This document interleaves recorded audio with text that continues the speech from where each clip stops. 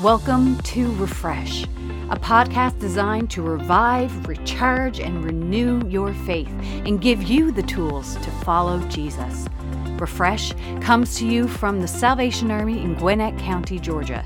We meet in person every Sunday at 10:30 a.m. or online on Facebook and YouTube at Sal Army Gwinnett. We are excited that you have joined us this week and pray that God will bring His Word to life. And now, for our speaker. Victory!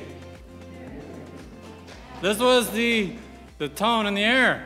This was the excitement that was being felt. In fact, they were all screaming victorious in the air. It was kind of how they were all approaching back when they returned from the battle after Abram had saved his nephew Lot from captivity in Genesis chapter 14. Now, the battle was brutal, this particular one. It was a tough one. Abram was not even a nation. He's just a tribe wandering around in the desert. But he wasn't going to let his own family fall victim to a king's pursuit for power. It wasn't long before this moment, actually, before Lot had to be rescued, that Lot and Abram decided to part ways. That they had decided that they had a big enough tribe on their own that they should start their own, and they would go a separate way. Lot went toward Sodom. They decided that was a good place to plant down. And Abram, he went toward Canaan. And so they lived. Now, while they were apart, their stories couldn't have been more different. Lot was becoming more of the world. His uncle was a moral compass for him when they were together, helped him, reminded him of the voice that called him into the desert. And without Abram, Lot just started to blend in and kind of look like everyone else. And it was during this time, when he was living in Sodom, that the 9 kingdoms that were in existence then decided to go to battle over some land and some power. 5 kings aligned, another 4 aligned, and they went to war. And when word traveled that Lot and his family was in the middle of a kingdom battle, Abram took 300 of his men, and they went and saved not only Lot and his family, but saved all of their servants, all of their possessions. Everything was saved by merely 300 men. Abram had defeated the 4 kingdoms. Now, on his way back, of course, this is a big deal. He's not even a nation. He's not a king himself. He's Father Abraham. His nephew was in trouble. I need to do something about it. And so he went and saved and rescued him. Now, on the way back, you better believe victory was the taste on his tongue. Oh, yes. And so he went to go and we wanted to meet with the remaining 5 kings to kind of show that their battle has been won for them. And while he was traveling back, Abram decided he was passing this kind of desert city, not really familiar to him, not one that he's seen before, but he had to pass through it to get to where the other kings were. And when he was passing by this random desert city, there was a man outside of it waiting for him, for Abram. And when they approached the city, the man came out and presented Abram with bread and wine, a sign of hospitality and of peace. Now, because Abram was traveling in an area not known to him, he had to believe, he got to be a little skeptical. Who is this man? Who are you?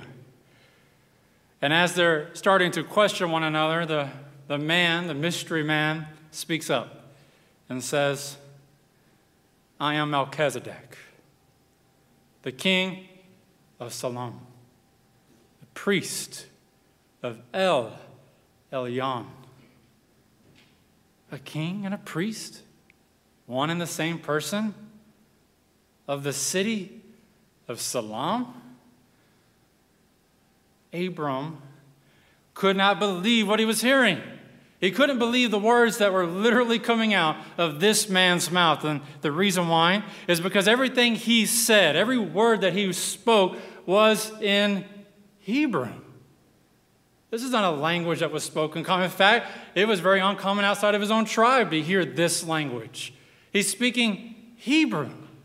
And so he leans in just a little bit more because he knew every single word he said and what it translated to. And he was staring right here outside of this random city at this man, and he knew that this man, his name meant righteous one, and that he was the king of the city of peace, and he was the priest of the Most High God. And even though Abram had never met him before, had never seen this man before, he knew immediately the one who had sent him. And the priest says to Abram on that day, coming back from battle, he says, "Blessed be Abram by the God Most High, creator of heaven and earth.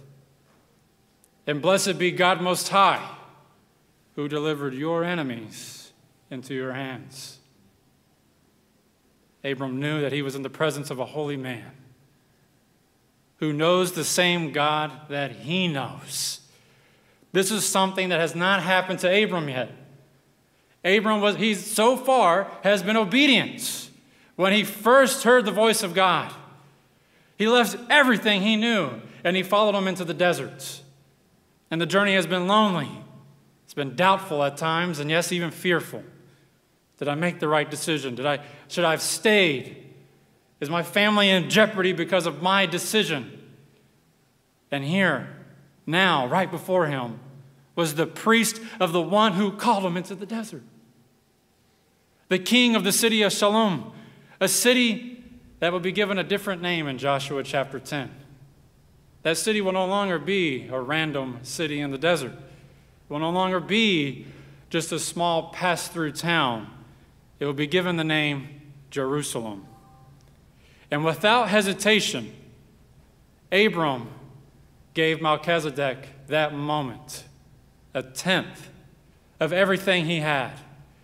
He took all of his belongings, all of his possessions, and in that moment gave him a tenth of everything.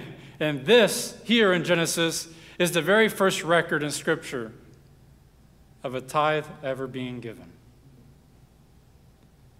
There was no command for it. There was no precedence of it. It was simply a man who recognized that the God who called him into the desert was indeed the Most High God.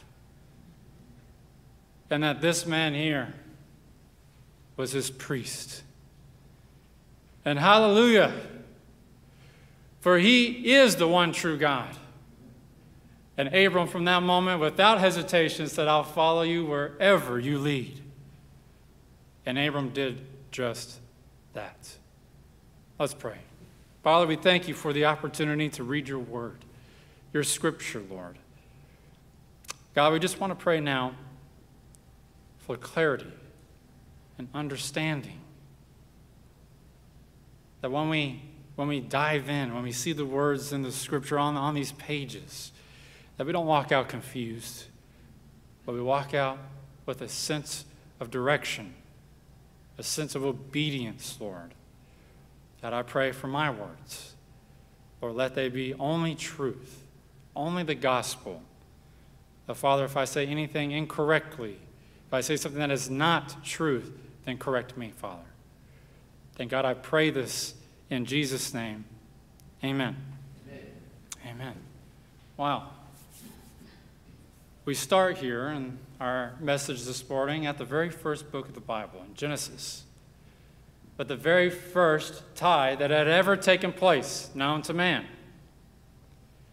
And so we go from the very first book with the very first tithe, and actually we jump now to the very last book in the Old Testament, to Malachi. You see, the promise that God gave Abram has indeed come true.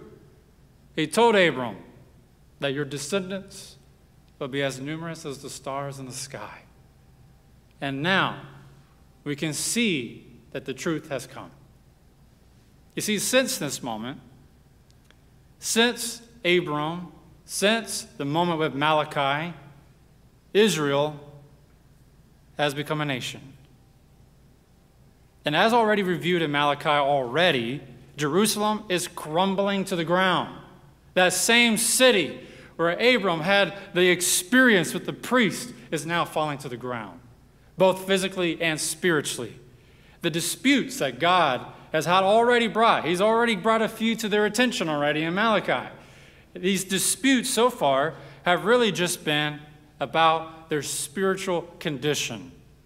But chapter 3, however, is a little different. He brings up something just a little bit more kind of on the ground, if you will. He is questioning the nation of Israel on the way that they, the nation, are taking care of their priest. He's questioning the nation on the way they're taking care of their priests. Now, this is interesting to me. No, not because I'm a priest of some sort. That's not why. But what's interesting to me is that the last two disputes, literally, both of them, have been directly and strictly against the priests themselves, the way they have been handling their responsibilities. But here now, he's now having issue with the nation on the way they're taking care of the priest. And why do I bring this up? Because when I researched, when I read, when I looked at all of this, I have to believe because God's discipline is always rooted in love. It always is.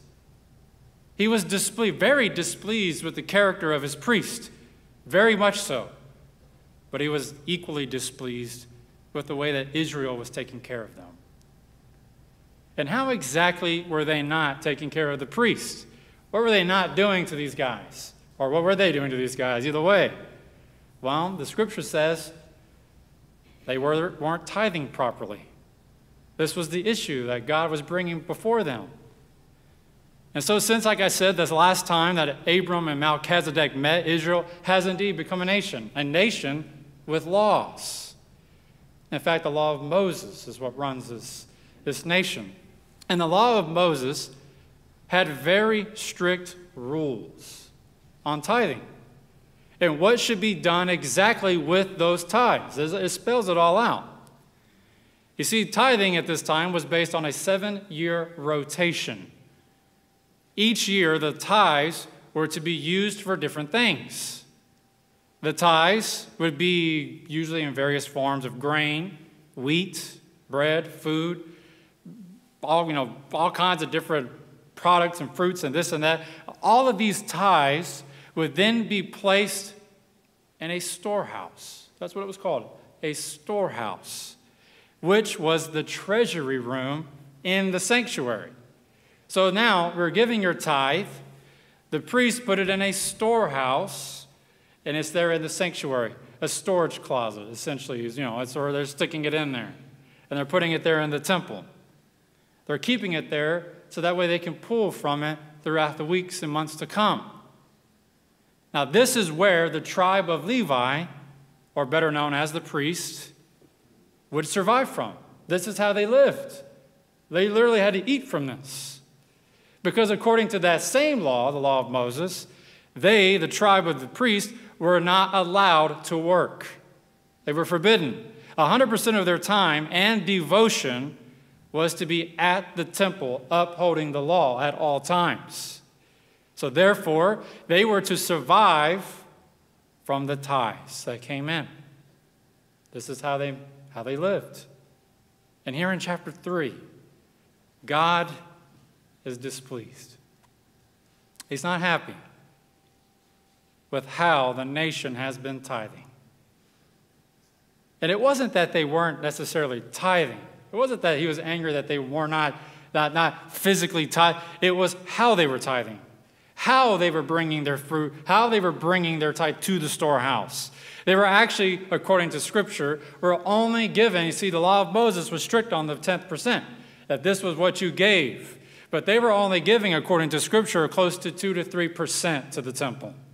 That they were not giving their full tithe. Only a very small portion of their tithe was going to the temple. And then, in addition to that, they were giving them the second fruits.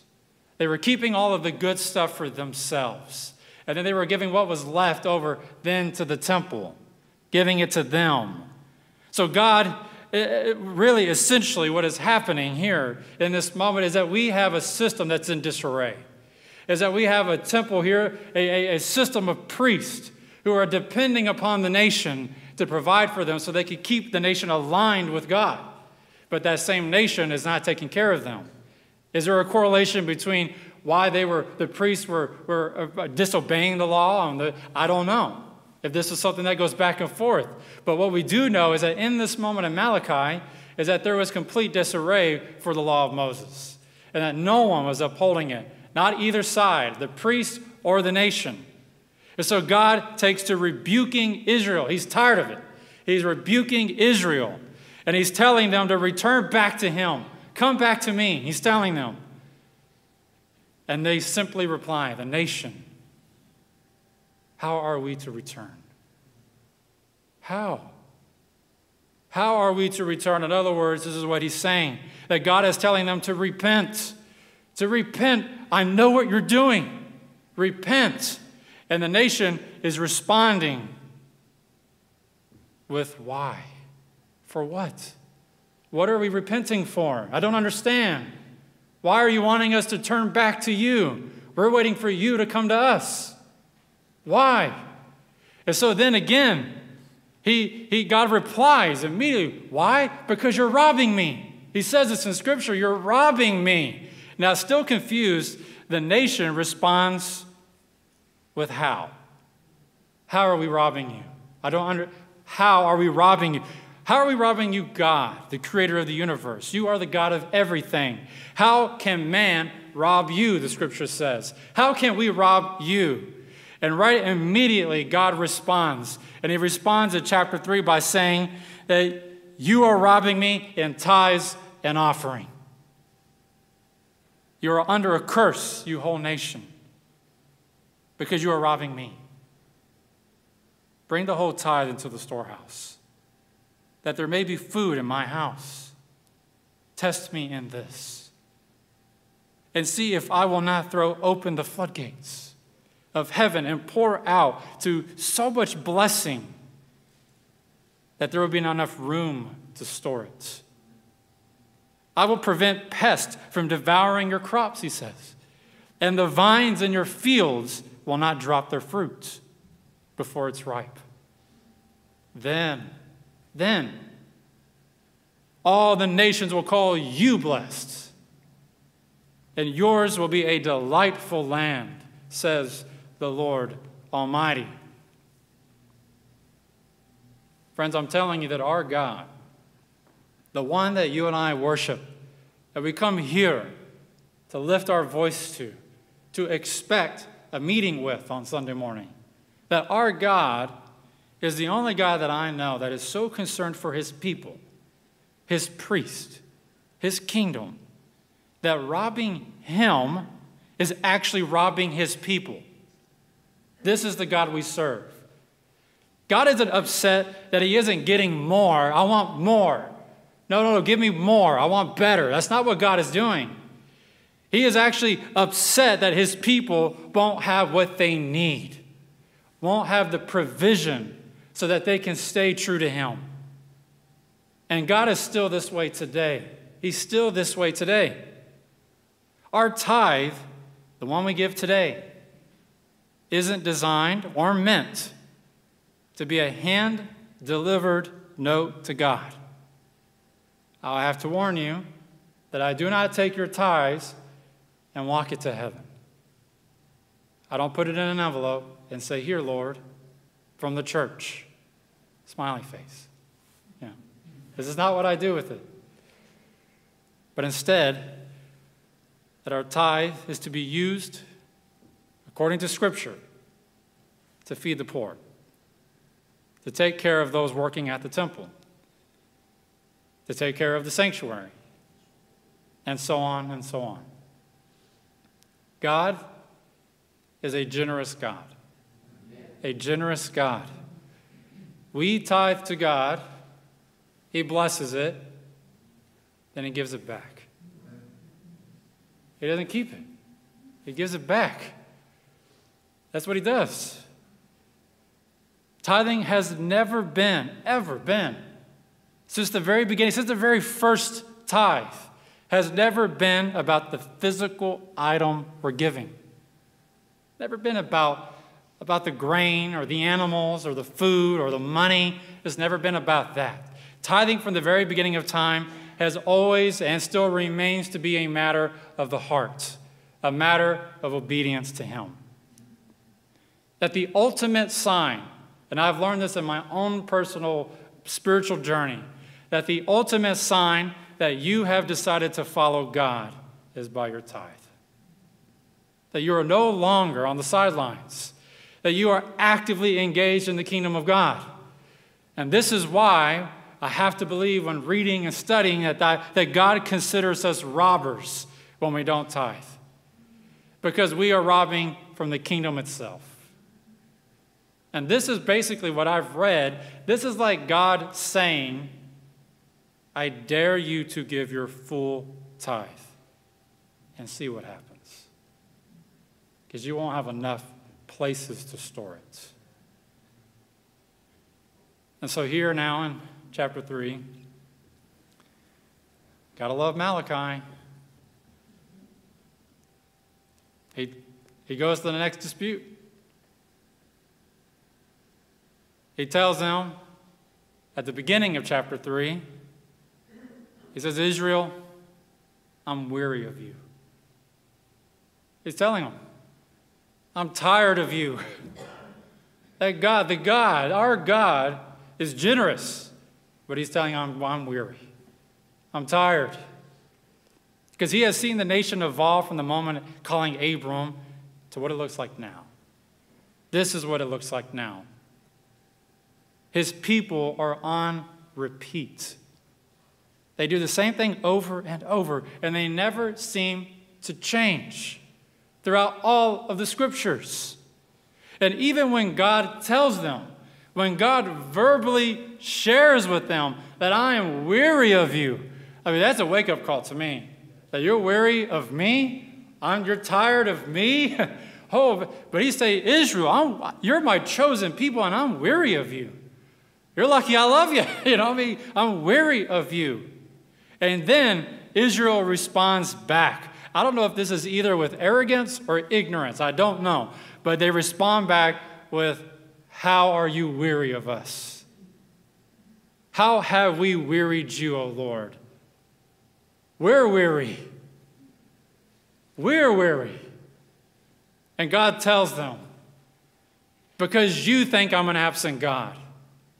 This is why.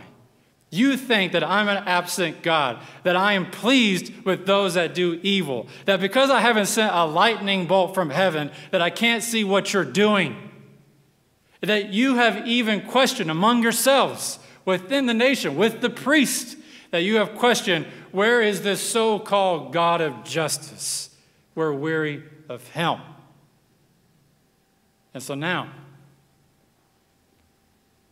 God, in the very next few verses, begins to prepare Israel. You see, now the disputes are kind of winding down just a little bit. He's beginning to prepare Israel for something that's about to come, something that's on its way, for something that is going to change forever the relationship between God and Israel, between God and the entire world, and between, yes, even the way they see God himself. Something is coming. And it would appear that right here in Malachi, because we're witnessing this, at least I did when I was reading and studying, that I was witnessing this come to life, that it would appear it's time to tell Israel what the God of the universe has been planning since the beginning of time. And so he tells them in Malachi chapter 3 that I am sending a messenger who will prepare the way before me. In other words, here in Malachi, he's telling them, I'm sending a Malachi. Yeah, we know, Lord. We know we're looking at him. Malachi is telling us all this stuff. We're hearing, no. there will be another Malachi that will prepare the way for me. Then the Lord that you think is absent, the one that you think can't see, can't hear, the one that you think is okay with the way that you're acting, will come to his temple. And there, in that moment, you will finally see the messenger. He would be like Melchizedek, the priest of your forefather that Abram saw, the one that you have all been waiting for. But pay attention. Pay attention. Because God just told them that the Messiah is coming soon. He's coming. So God, this is if you remember at the beginning of Malachi, their dispute with God was this so-called Messiah hasn't arrived. We've given up on him. We've given up on you. And now at the end of Malachi, in chapter 3, he's telling them he's coming. You're not hearing it from a prophet, you're hearing it from me. He's coming. He's coming, and there will be one that will prepare the way. But now that he's shared that with the nation, it's his turn to ask the questions. His turn to say, are you ready? And God tells them in Malachi that he is coming, but who, of any of you in this nation, who can endure the day of his coming? Who can stand when he appears? Yes, the long-awaited Messiah is coming. The very thing that you have criticized me, your God, for will be fulfilled. However, how many of you will last when he arrives? This is what he's asking them. How many of you will last when he arrives? It says here, but who can endure the day of his coming? Who can stand when he appears? For he will be like a refiner's fire or a launderer's soap. He will sit as a refiner and purifier of silver. He will purify the Levites and refine them like gold and silver. Then the Lord will have men who will bring offerings in righteousness. And the offerings of Judah and Jerusalem will be acceptable to the Lord, as in the days gone by, as in the former years. So I will come to put you on trial, Israel. I will be quick to testify against sorcerers, adulterers, and perjurers, against those who defraud laborers of their wages, who oppress the widows and the fatherless, and deprive the foreigners among you of justice, and who do not fear me, says the Lord. How many of you will last, is what God is asking. You want the Messiah to come. You want him to show up. You've been criticizing me about it. You want him to come. Good. This is what it's going to look like for you. You think that the Messiah will be sent to save you from the other nations. He is going to be sent to save you from the nation that you have built yourself. He will save you from oppression, not from the hands of the world, but from the hands of Satan. Quit looking outward for the Messiah and start looking inward. He will purify and remove all imperfections. But he will be perfect. He will clean everything that is dirty, but he will be spotless. And he says to the priests that are corrupt, the ones who say they long for the Messiah, but have enjoyed the pleasures of the world, he will come, the scripture says, he will come and purify the entire tribe of Levi. How many of you will last, he asked. You bring fault to me for not sending him, but be ready when I do. How many of you, Israel, will last? But church, I'm going to tell you now, as we've just gone through Malachi chapter 3, that it's not by accident. Not at all by accident, as I spent the time and for whatever reason, this caught my attention. So I kind of dug in a little bit around it, and I wanted to see why that was mentioned.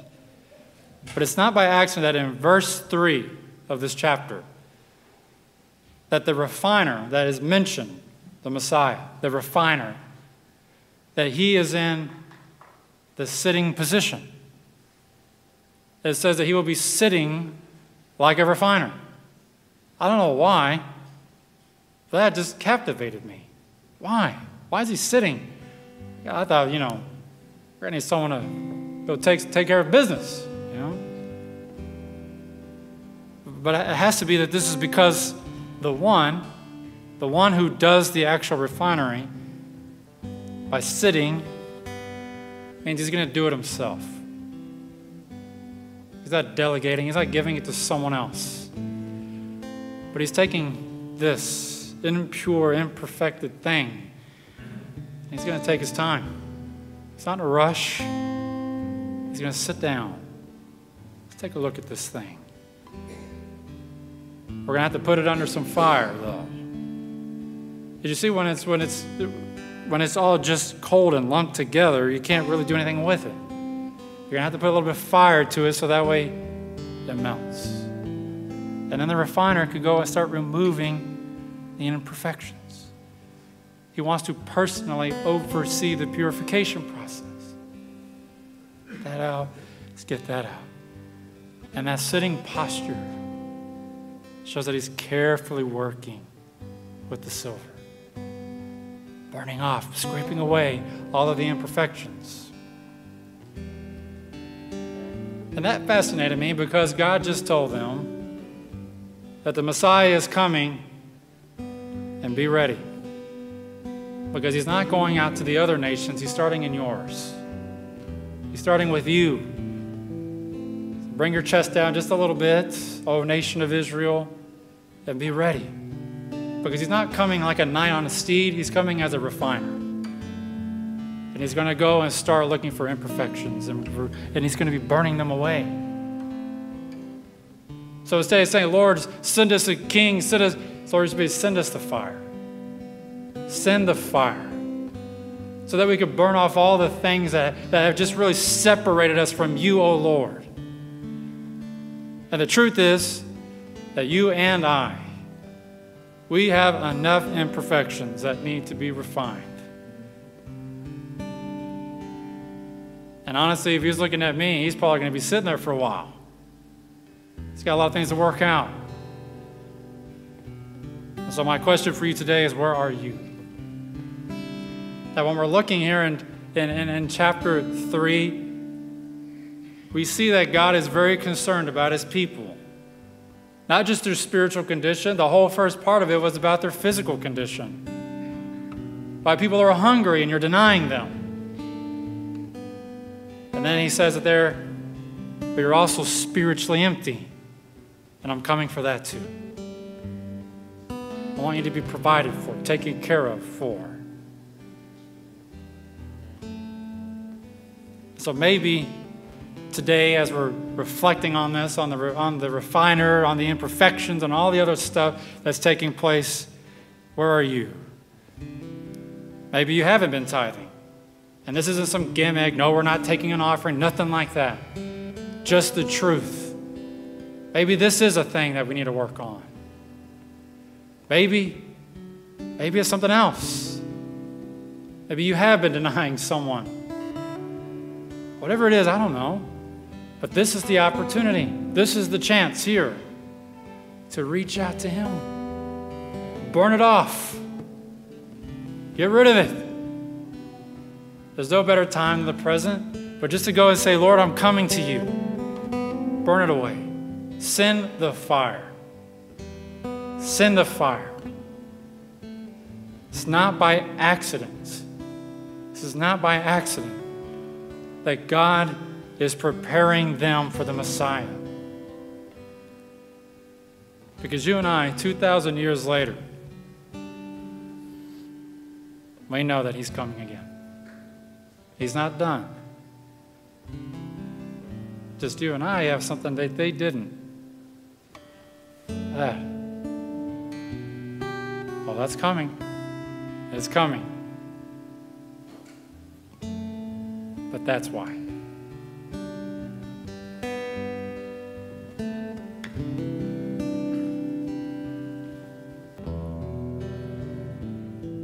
Father, we just pray in this moment. I want to just say that really when we get an opportunity to read chapter 3, well, we get to see a God who's caring for his people physically, but also, Lord, spiritually.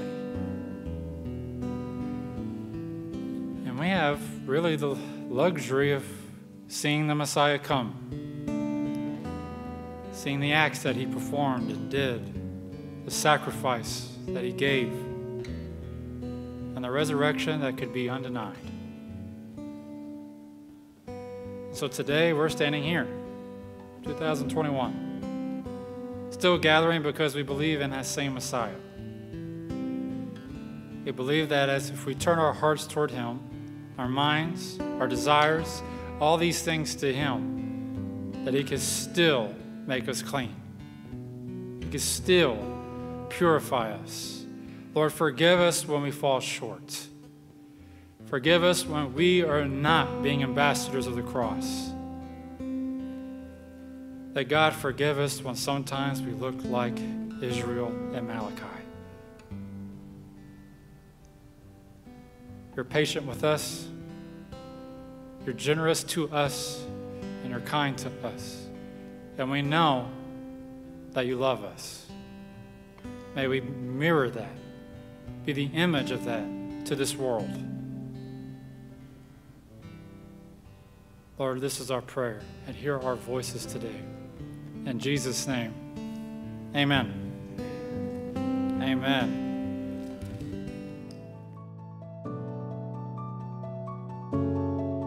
Thank you for listening to Refresh. Be sure to hit subscribe and like us on Facebook and YouTube to never miss an episode. If you liked what you heard, be sure to share it with your friends and family. We pray that you will be refreshed and ready to take on your week. See you next time. God bless.